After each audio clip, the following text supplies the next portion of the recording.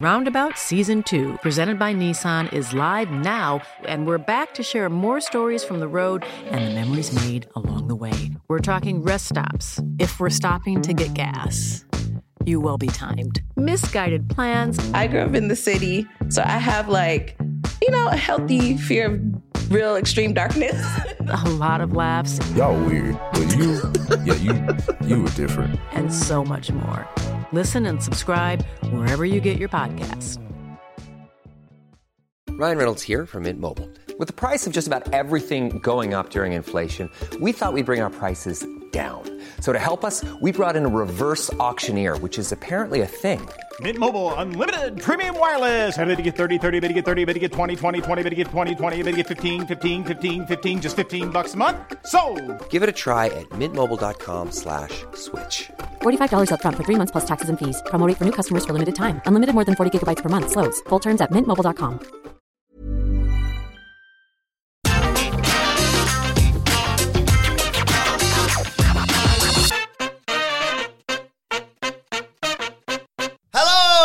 And welcome to Get the Table, another wrestling roundtable discussion podcast with myself, Adam Wilborn, and the Dudley Boys of What Culture, Michael Hamflett and Michael Sidgwick, here to discuss another burning wrestling issue. And that issue today is everywhere that AEW went wrong in 2022. Sidge, it feels like there's only one place to start here, and it is, of course, Brawl Out. Yeah, what a terrible situation. Just in general, I know the title of this podcast might annoy some people, but ultimately it was probably AEW's most uneven year yet. Still capable of the magic, returning to form, actually. Like Anarchy in the Arena, it's an AEW original. It's the thing that only that company in this point in time is capable of. But Brawl Out was a complete disaster.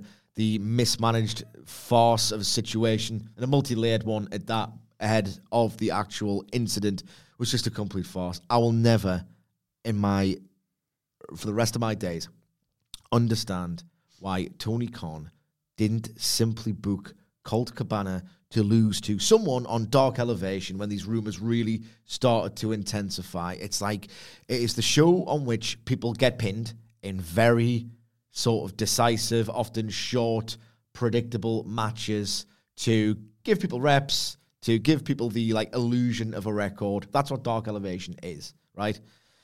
And Colt Cabana is a guy who is very, very talented, but he's reached his ceiling as a performer and a star, and his role is, or it should be, or it was, to lose. It's the perfect relationship between, program and character, and yet they never did it. Why? That's the question. I think that's the smoking gun, I feel like. Why didn't he, as soon as this was booting off, clarify the entire situation by saying, well, of course he's still allowed to wrestle here. The ROH, he's exclusive to ROH. A load of bollocks, and everyone knows this because of another talking point we're going to discuss, and that is ROH polluting, contaminating AEW television. So why didn't Colt Cabana take a pin on Dark Elevation? Like someone like Takeshita. There's loads of people who he wants to get over at the same time. A Wardlow squash, anything. Why didn't he? Is that because he was told, or did Punk very much insinuate without explicitly saying, I don't want him around here anymore, I'm sick of the vibe and all the rest of it? We might never know the answer to any of this, but ultimately, if there was absolutely nothing in the face value thing that Tony Khan has said, trust me, I did it of my own volition, Punk had nothing to do with it. If that was the case, he must have known that the rumors were going around. He's extremely online and connected and on the pulse. He should have done that, and I've got no earthly idea why he hasn't, and I can only be cynical about it. If, and again, libel, all the rest of it, if CM Punk has said, don't want him around, do not want him around, Tony Khan should have went, tough titties, the locker room really, really likes him, you're putting me in a terrible spot, you're stepping on my dick, and, bad things will happen as a result of this. Can we sort of talk it out? Does it have to be so extreme one way or the other? The fact that at least something could have been clarified with a very simple booking decision, or just a stern word, I'm the boss and I'm in charge. And it didn't, and everything got toxic backstage, and then we led to Brawl Out. I don't know why I just sat there. I can almost sympathize with him, but at the same time, he should have just said, look, this is getting a bit heated. We're going to have to just bring an end to this. And it's just the whole thing was a complete and utter farce, and at the end of it, you have lost your top drawing star, and you really should have got ahead of it because it was ridiculous. I should also caveat this by saying, before people plow into the comments or Twitter and say we're shilling for WWE here, we are going to do this exact same thing with regards to WWE as well, just to balance things out. But you were Double the negativity. Yes, exactly. You were watching All Out. You were working it for us, the reactions and what have you. And by the time you'd got out and filmed what went down, it was kind of pointless because no one really cared about that show, did they? Yeah, it was quite remarkable, actually. I remember at the time when me and Sidgwick were first talking about it, one of your first things was, well, regardless of what CM Punk has tried to do in his own head for people, he's just burnt that entire card to shreds. Like, ripped it to shreds, burnt it to smithereens. Anything you've watched on that show no longer matters, as you say. It's funny you mentioned about doing the WWE equivalent of this podcast, of this roundtable, because in terms of what went wrong for AEW, it's hard to look past Brawl Out, I think, as the centre of, and like, again, to Sidgwick's point, it wasn't just what went wrong on that night. That was ultimately a symptom of a bigger problem that was never truly addressed, and it was just how it was going to manifest, and that was the way it manifested in the end. I'm not so sure in 2021, this time last year, we could have done a what went wrong in 2021 for AEW. Not in good faith. We'd have been looking for stuff that went wrong. We'd have been reaching, bro. We'd have been nitpicking. We'd have been trying to find ways in which we could have made a 9.5 out of 10 promotion a 10. And that's not the case this year. And in a sort of macro sense, that feels like what's gone wrong. What's gone wrong for AEW this year specifically is that it is no longer a promotion where you have the guarantee. And I would say, by the way, they're turning the nose up creatively at the moment, like in tremendous fashion. They're ending the year on a real high creatively.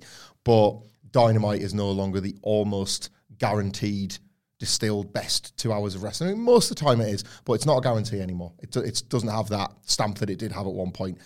The Punk Elite schism, I guess, is such a shame because after Brawl Out, it didn't seem like both could exist in AEW, and they were destined to lose something. There was no, the Michael Scott, Toby Flenderson win-win-win file. It was just never going to happen. You were going to lose. If you don't even like CM Punk, you like AEW, and AEW's just lost its biggest draw. And you could tie, 30,000 buys per pay-per-view probably to CM Punk, and it remains a question mark as to if they'll ever get those back. That's ignoring what he does as a kind of artist within pro wrestling and how he helps those he did work with, even if, that'll remain questionable exactly who he helped and what kind of figure he was in the locker room. There's absolutely no doubt, and you can see it in his work, how MJF benefited from working with CM Punk. And there would have been others, you assume. Powerhouse Hobbs was said he was very giving with his time, and over the course of a longer stint, there would have been more people that would have praised that, I'm sure. Or you were going to lose the Elite, and the immediate absence of them seemed to just create this cloud over the show and this realization that they are, their fans certainly can't really watch AEW the same way without them being a part of it. Cody leaving felt different all of a sudden when Kenny and the Young Bucks were there, and Page, I guess, as well, Hangman Page, not featuring as much. It suddenly felt like, well, this just simply isn't AEW. So the idea of having to pick one side or the other was going to leave the damage, and we're living with that damage now, even if long-term AEW won't miss Punk from an in-ring point. They will get over, every wrestler leaves, every wrestler moves on. You will always get over these things. But I think we're just still living with the damage of a fan base that maybe doesn't feel as connected. It's these intangibles. It's a relationship that you build with a product and with a brand. And WWE have got that, from all of this history. There'll be people like myself, I guess, that will stick with it in spite of itself so often. And AEW have created that, but it's just felt like that's frayed a little this year because ultimately the audience they were building was a very discerning one. And a discerning audience wants a steady maintenance of quality all the time. And this wasn't the year where they kind of didn't feel like AEW were upholding their end of the bargain as much as a creative force this year. Sidge mentioned Ring of Honor, and we will get onto that in due course. But even disregarding that for a second, I feel like a bit of a broken record talking about Tony Khan signing too many people. As I said, not mentioning ROH. And I'm a hypocrite as well because we're going to sit here probably in a few weeks and say, great to see Mercedes Moné potentially becoming all elites. But this felt the year that it finally sort of came back to haunt him. It's such a strange and difficult thing that we've laboured over on individual show reviews when somebody debuts or when we're talking about this as a wider problem, if indeed it is a problem. Every now and then a wrestler will get released or a wrestler will make themselves available, and individually, case by case, I would say 7 or 8 times out of 10, you go, oh, I'd sign them. But obviously then quantity and excess and all the rest of it piles up, and suddenly this roster is too big. I've said it before. My issue isn't what a lot of people have with, you've just brought these people in completely cold, because I would say most of the time the crowd reacts. So the AEW crowd knows, Excalibur tells you who they are, whatever. There's enough for me, even if some people dare to suggest there's not enough in the way of video packaged introductions. My issue is, as a fictional television show, there wouldn't be anything else you would watch where new characters come in with such frequency and you are expected to care about them as much as you do these other characters that you've just met. It simply wouldn't work. I remember Series 2 of The Wire was quite brave in how it took you away from where everybody had been in Series 1 and asked you to invest in all these new characters. By Series 3, you were back to the characters from Series 1. They could only do that temporarily, as if to make like a wider point. I'm not comparing AEW to The Wire, but in terms of wrestling, there was points where we were suggesting this was prestige, HBO level pro wrestling. If the pro wrestling was going to be prestige, it was going to be in AEW. It took away from that feeling of prestige because the Kingdom get picked on. They're a great tag team, but they rocked up off the back of so many other debuts where for this 1 week, maybe this 2 week, 3 week period, you were told the Kingdom matter right now, and then you move on from them and it's on to the next people that matter right now. And I just think that erodes a certain... a loyalty towards wrestlers. I approach certain wrestlers at a bit of arm's length because I'll get into them, but then I don't want to have my investment not consistently rewarded. So if I see somebody coming in and it's really, really cool, but then it isn't, you're told it kind of doesn't matter 3 or 4 weeks later because these new people here, these shiny new toys are here a few weeks later. It just, you feel like you get your fingers burnt by it a little bit as a viewer. And I say that as, we watch it every week analytically, but often you're kind of trying to like manifest, well, what's this wrestler going to do next? Or what story are they involved in next? And the answer too often felt like it was nothing. Even if that wasn't the case, even if Keith Lee had this amazing debut and they were cooking up Swerve in Our Glory all along, it just felt like, where's he gone? That debut was awesome. Where's he gone? And because of the frequency of the signings and the quantity, that feeling kept coming back up. And it does, again, it's another thing that like emotionally detached me a little bit from AEW as a brand. And it's not just about the newer signings getting lost in the shuffle as well, Sid. You and I have talked recently about the likes of Wardlow, and an obvious name, obviously, that crops into everyone's head is, bloody hell's Miro. It is an issue. Like, admittedly, like I say, case by case, we'll sit here and go, well, you can't, like, Cena, if he came up, or Lesnar, you have to sign them. You can't just say, no signings in 2023, whatever it may, certain people you have to sign. Shane McMahon. Exactly. For the banter, yes. But... yeah, it just, the phrase bloated, I'm tired of saying it with regards to AEW's roster. It's just ridiculous at this point how many acts are on it. And it's not just because I have a subjective favourite and they're not featured as much as I personally would like. I think collectively, by having this approach, it's the opposite end of the extreme of WWE's fixed small cast where, you can watch the same wrestlers over and over again in similar angles, brawls, you can't really book angles, and situations and the like. And it's the opposite end of that extreme. The rotating cast used to work wonderfully. I could go 2 or 3 weeks without a Kenny Omega match on Dynamite in 2020, early 2020, and then when it arrived, you're like, yes, get in. I've missed that. I've been allowed to miss that. It's good promotion. It's anticipation. It's build. Now, you can go too long without seeing your favourites. Their momentum is completely gone. I just don't think you can teach patience. Tony Khan has tried to teach or retrain the audience to sort of relearn old lessons that should have been timeless and never abandoned, but that was WWE's monopoly for you. You can't reteach patience. And at the same time as well, like, I loved watching a Darby Allin and a Wardlow, for example. Mine and yours, favourite thing, Wardlow was when he was like, give me that strap, and then he lunged forward and he belted Cody, and it looked like agony. Then they built him up as this monster, right? It was so much easier for Wardlow to emerge in that era of AEW than it would be for him to have momentum or to maintain his momentum in this era of AEW, because it's just too stacked. And the analogy I've used in the past is it's like Spotify Premium, where there is so much choice and you can't really, really emotionally connect with a new record because the algorithm is just spitting out new thing after new thing after new thing. And it was just better, in my opinion anyway, like luxuriating in the groove of each record. And it's just, it's too out of whack for the amount of stuff that I'm being asked to invest in. It's impossible to invest in that much. And another byproduct is if Wardlow has a bad week or he goes without defending the TNT title and he has a match and it's like, oh, it was good and it was fun, like the Orange Cassidy match, but it wasn't great. If one of the shiny new toys has this amazing week. Suddenly, in comparison, Wardlow looks a bit like yesterday's news. And it's like, it was literally yesterday where he was like really over, but it's just Tony Khan has more energy and enthusiasm and the ability to focus on like 3 different incredible high pressure jobs. I don't think he can relate to the audience on that level, even if he gets their taste, he gets what they've been missing out on. He needs to realize that his audience doesn't have half the energy or the ability to balance things in his mind.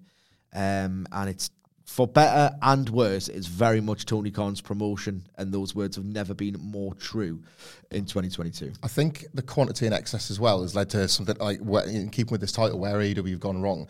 That led to the debuts or the power of a shiny toy or somebody being over for a little bit did result in the accidental abandoning of the rankings that then became sort of talked into existence, and they actually abandoned them. And a smaller roster allowed everybody, not just Tony Khan's full head, to keep up with, like, it was fairly easy to keep up with who was building momentum, who was putting wins together. You would go on the website once a week to double check, but it was mainly things that you thought you knew. Like at the point at which, like FTR made a joke of it all year, didn't they? But the point at which they were rising up the rankings, it was when you could still track it. You know, they have won 4 or 5 and about, so we know they're... You know, you would get exceptions. Somebody was racking up 30 wins on Dark or whatever, but for the most part, it felt like with a smaller roster, it was way easier to keep a handle on the rankings, and when they seem to notice that this is getting trickier because we're bringing new people in and we want to use them now and they want to get title shots or whatever, it allowed them... It gave them justification to start utilising them less, and already I think we can all agree how much they're missed about what... I don't know what a useful framework that was for your TV show, and how every now and then when it was part of the booking and it informed a particular match or a particular decision, it was fantastic. We all think about the FTR tag gauntlet or the Hangman Page loss at the last minute.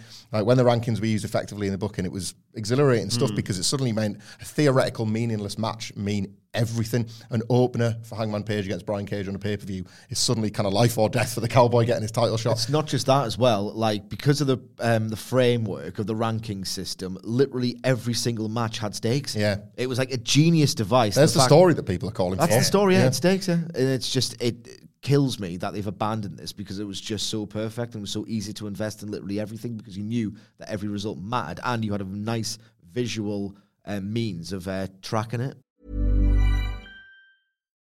Life is full of what-ifs. Some awesome, like what if AI could fold your laundry? And some, well, less awesome, like what if you have unexpected medical costs? United Healthcare can help get you covered with Health Protector Guard fixed indemnity insurance plans. They supplement your primary plan to help you manage out-of-pocket costs. No deductibles, no enrollment periods, and especially no more what-ifs. Visit UH1.com to find the Health Protector Guard plan for you. Ryan Reynolds here from Mint Mobile. With the price of just about everything going up during inflation, we thought we'd bring our prices down. So to help us, we brought in a reverse auctioneer, which is apparently a thing. Mint Mobile Unlimited Premium Wireless. How to get 30, 30, bit to get 30, bit to get 20, 20, 20, bit to get 20, 20, bit to get 15, 15, 15, 15, just $15 a month? Sold! Give it a try at mintmobile.com/switch. $45 up front for 3 months plus taxes and fees. Promo rate for new customers for limited time. Unlimited more than 40 gigabytes per month. Slows full terms at mintmobile.com. Life is full of awesome what-ifs, and some not so much, like unexpected medical costs. That's why United Healthcare provides Health Protector Guard fixed indemnity insurance plans to supplement your primary plan and help manage out-of-pocket costs. Learn more at UH1.com. And then you've got to factor in Ring of Honor and what on earth's gone on there this year. Like, it was Tape Library was a welcome addition. We've talked in the past about the stars that you would cherry pick from that roster, and they would automatically become all elite. But amalgamating the whole roster, storylines, promoting the pay-per-views, etc., into AEW just muddied the waters a bit, didn't it? Yeah, it made it feel small. Like, AEW's never felt smaller at certain points than it has this year, which is another wider problem. Like, the gates are down, the atmospheres have been a bit drab. Again, we're probably going to look like dickheads, because when this gets released over the Christmas season, like, they'll be on a streak, all going well, looking at those... Looking at the momentum in the upcoming match cards, like, we'll look like arseholes, because they'll be on like a 5 or 6 week streak of like really bringing the magic back. But ROH for me, right? What people don't get is, say if I'm on Twitter and I'm criticizing ROH because I'm saying it's something like inessential, and someone says, well, when's it ever missed? What's ever been actively bad about ROH? It's like, well, for me, you're missing the point. The question is not when is it missed. The question for me is, what has it truly accomplished? right? Look at what AEW has accomplished since 2019. It's brought the emotion back to wrestling. It's brought the range back to wrestling. It's brought the fucking blood getting back to wrestling. The meaning, like the unmissable 2-hour experience. The community, even though it's pretty much polluted. But the whole idea of being able to talk about it, and like that's what it's accomplished. It's accomplished something that no other promotion has this century, right? What's ROH accomplished other than some good matches? And God damn it, I'm so bored of good matches and great matches. I see them all the time. I'm so much more impressed by an angle than a great match or a lovely detail or something than a great match. I'm not saying I hate great matches. I'm saying as a USP, it's absolutely overdone. The back and forth, the competitive back and forth. You see so many competitive back and forth matches every single week. What is it actually accomplished, Ring of Honor? I think they've got to be special matches, and I would say there's been 2, and it would be the first and third FTR Briscoes matches. Yeah. Special. But that's it. That 2 out of that is a pathetic percentage. That's what I was building to. Like, the only thing that ROH has given me that AEW couldn't have actually delivered to me under its own branding umbrella is the Briscoe brothers. Thank Christ, because those matches were absolutely incredible. Yeah. But ultimately, there's nothing ROH has done historically or is doing now AEW doesn't do, right? It's just not the WWE CW alternative. For those first 2 one-night stands anyway, that was exhilarating. That was absolutely exhilarating. It was something they simply didn't do. What does ROH do that AEW doesn't, except with like a way less significant brand value and attachment? And again, it didn't even have that ECW effect where people were beginning to mythologize it because they missed it and the monopoly was so bad, in contrast to the days in which ECW was like a mainstay, a big revolutionary thing. Like Braun Strowman had like invaded the last ROH show. This thing was dead. This thing was utterly dead. There was no time to get nostalgic about it. It wasn't even good when it was on the decline. That makes no sense. It wasn't even good when it was sort of going out of like the mainstream radar or like the wrestling fan radar. It hadn't done anything really unique. I think NXT had subsumed its identity like long before AEW did. So I just don't understand what the hell he was playing at, to be perfectly honest. The title inflation is ridiculous. If ROH was like a part of AEW, but it was like an exhilarating, different, unique thing, I would have loved it probably. But it's not those things, and it just made no sense to me why you would try and integrate it, because it's just not a new thing. It's all it's done. It's more excess, and it's just diminished the value of AEW, its titles, and it just made it feel small. Yeah, it's like I say, it's the bloated roster. It's even more titles when people are already annoyed with excess is the word. It's the one word that describes AEW's 2022 and what's ruined it. Excess. Because, dealing with all that as well meant that they weren't dealing with the issues with interim titles and things like that, and, the issues that they had around, right, is Tony Storm the champion or is Thunder Rosa the champion, and when are we going to get Tony, when are we going to get Thunder Rosa back, et cetera, et cetera. Like I said, I think muddying the waters is the best way of putting it, as well as bloating the roster, excess of titles, as Sidge says, and forcing it so that storylines come and go on television. You have to remember something that happened. I know it doesn't seem that difficult to remember something that happened 2 weeks ago or whatever, but the fact that it's not just every week a continuous slow development. It felt as though, and I think the titles were part of this, there used to be within AEW matches that would take place. And it's typical of Tony Khan that you would have a winner and a loser, and but it would clearly exist for a purpose beyond itself. So there would be a match, and then you would see that somebody was rising up the ranks, so they were involved in an angle with somebody else, and it was quite straightforward to recall. For all that AEW, it was quite complex for the way it approached its first couple of years of booking.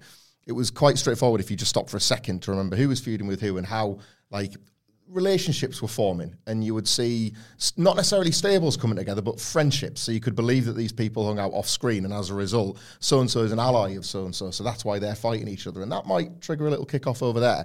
The titles in particular seem to do away with that. It's staggering and yet unsurprising that we found ourselves in a bit of a 2001 WWE Alliance situation where everybody was coming out there with a belt. And that became instead, rather than the matches, when we would do a Dynamite preview, the matches being like, right, so-and-so's feuding with so-and-so because in the meantime, so-and-so's fighting Daniel Garcia because there's a Chris Jericho thing in the background, and we know there's a little link between those two now. It's Daniel Garcia is the pure champion, so we're having a pure title match. And that became an easy thing to slap on a graphic. It made something feel high stakes. We have, it feels like between I would say like 2 to 4 title matches a week across Dynamite and Rampage, and increasingly only the world title, and I would say through Toni Storm, the women's title, are the ones that are preserved for special occasions, or that you're given more of a week's build-up. The TNT, the ROH TV title, the tag belts, they're just getting defended now with a regularity that makes it look from the outside that, does this Dynamite need a bit of juice? Or slap a title match on it? That's just bad practice. That's fundamentally bad practice, because it's like, I don't know, it's poor use of your belts. You're using your belts to elevate something rather than the belts themselves being put on this pedestal. They just don't feel like the prize they used to. I can't imagine now the days when you had something with the heft of Brody Lee and Cody Rhodes, or Cody Rhodes and Darby Allin for that TNT title. We are so far, with that belt specifically, but we are so far removed from that. And the contrast of that era versus kind of the TNT's road to ruin, which was the Scorpio Sky, Sammy Guevara stuff, they feel like different promotions talking about those title switches. Yeah, and it was another thing of like we were crying out for trios championships for so long. Thankfully, we finally got them, and we're very much enjoying what's going on with them right now. Well, like, it was so devastating when they're like, here's 6 new titles, mainly obviously from Ring of Honor or whatever, and here's a new AEW title, the All Atlantic, and you're like, that's great, but that's not what I was hoping for. No, I didn't think it was great at all. But in terms, we've talked about a lot of overarching stuff with AEW here. As we bring this to a close, one of the things you had an issue with specifically, Hamflet, was the feud between Chris Jericho and Eddie Kingston and how that went. Yeah, you could lump excess into this as well, because it went on too long, but it got to the point where they seemed so stubborn about, I say they, I don't know whether I'm talking about Tony Khan, about Chris Jericho, about a combination of the two, but they seemed incredibly stubborn that Jericho, it's like Hogan must pose in the 80s, Jericho must get his by the end. So you have this absolutely fabulous, committed match at Revolution that books Eddie Kingston with such conviction that everything we've said about him being this unlikely world champion feels like it's about to come true. Wow, so he's just beaten Jericho, he's facilitating a heel turn for Chris Jericho, which is going to be big for him, but now Kingston moves on. Again, in the rankings world, Kingston would move onwards and upwards. Instead, what happened was he got kind of enslaved by his program. Anarchy in the Arena was a masterpiece, a new genre invented, like seemingly out of nowhere, because it was just an arena-wide brawl that they pitched perfectly, and Kingston was the right guy at the right time with the right petrol can. But after the fact, and we were just like revisiting Barbed Wire Everywhere in the office before this, the rate of the decline was shocking, quite honestly, in terms of the work, in terms of how Eddie Kingston's momentum just completely stalled. And he's so awesome that he's pulled himself back out. He can do it with one promo. He can pull himself back out of the hole, but he shouldn't have been putting it in the first place. Like promotional malpractice to leave Eddie Kingston in such a state after that Chris Jericho thing. And the fact that it all fed in to a Blackpool Combat Club Jericho Appreciation Society feud that has now become the shorthand for, Christ, wrap it up, AEW. Like, there's always one of those in AEW at any given point, but that feud in particular being the wrap it up one, when we were initially so excited about the idea of the Wheeler Utahs and the Daniel Garcias being the wrestlers, and the Jake Hager's being this idiot now with a hat, to where we are now. It just seems, it seems inconceivable that a 2021 or 2020, especially, AEW could fumble it like they did with Kingston, especially. It's why I'm a bit of a cynic with Chris Jericho. We're recording this in the week where we've just seen this awesome Action Andretti thing, and yet rooted in my mind is this feeling like, are you going to help Ricky Starks or hinder him when this program kicks off? I just don't know, because it didn't go well with Kingston. One of your final issues with AEW this year, Sid, is AEW Rampage. It's such a disappointment this year. I'm sick of it. I'm absolutely sick of it. Previewing it is part of my job, right? Would I watch Rampage if I didn't have this job? And I'm so blessed and lucky to have it. And I worked hard for it. But would I watch it?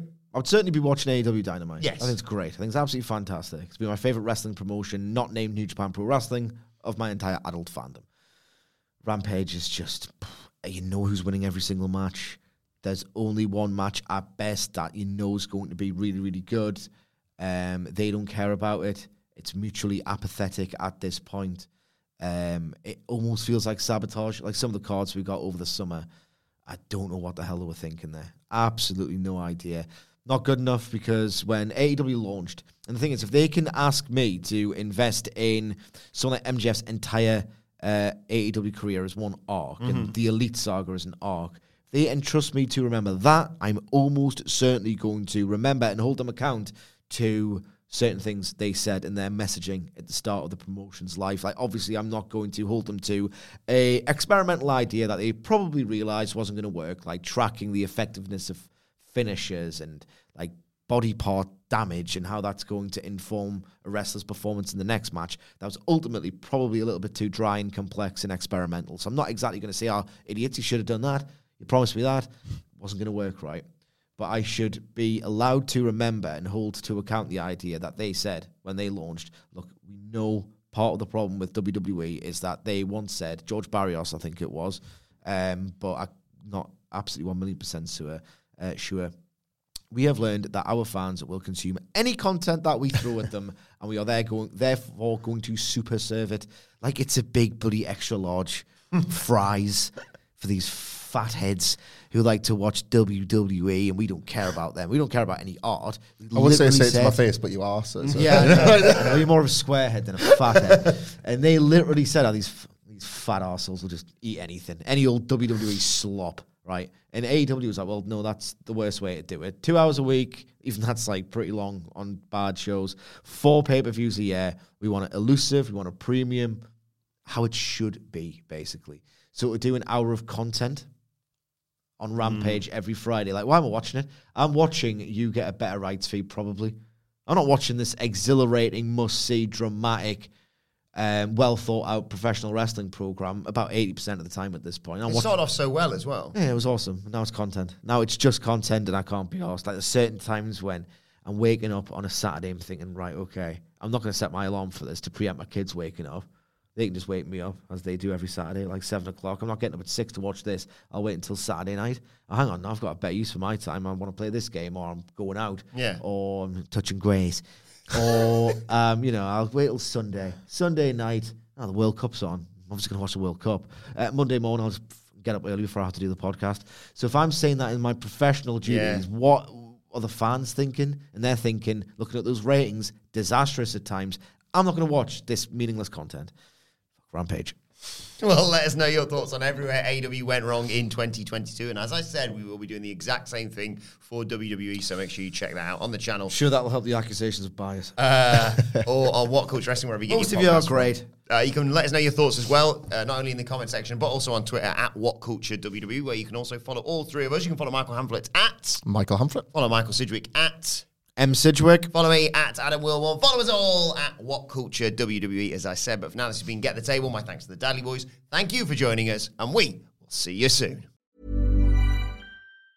Roundabout Season 2, presented by Nissan, is live now, and we're back to share more stories from the road and the memories made along the way. We're talking rest stops. If we're stopping to get gas, you will be timed. Misguided plans. I grew up in the city, so I have a healthy fear of real extreme darkness. A lot of laughs. Y'all weird, but you were different. And so much more. Listen and subscribe wherever you get your podcasts. When you need mealtime inspiration, it's worth shopping Kroger, where you'll find over 30,000 mouth-watering choices that excite your inner foodie. And no matter what tasty choice you make, you'll enjoy our everyday low prices, plus extra ways to save, like digital coupons worth over $600 each week. You can also save up to $1 off per gallon at the pump with fuel points. More savings and more inspiring flavors make shopping Kroger worth it every time. Kroger, fresh for everyone. Fuel restrictions apply. Acast powers the world's best podcasts. Here's a show that we recommend. The Real Housewives is a guilty pleasure for most, but if you're looking to not feel guilty about that pleasure, tune in to Everything Iconic with me, Danny Pellegrino, where I break down all the messy moments and behind-the-scenes antics of Bravo's popular franchise. And on Everything Iconic, I also interview celebrity guests like Kelly Ripa, Keke Palmer, Drew Barrymore, Cameron Diaz, and more about their guilty pleasures, their past work, and so much more. So if you're pop culture obsessed and find yourself watching way too much reality TV like me, tune into Everything Iconic with Danny Pellegrino, wherever you listen to podcasts. Acast helps creators launch, grow, and monetize their podcasts everywhere. Acast.com.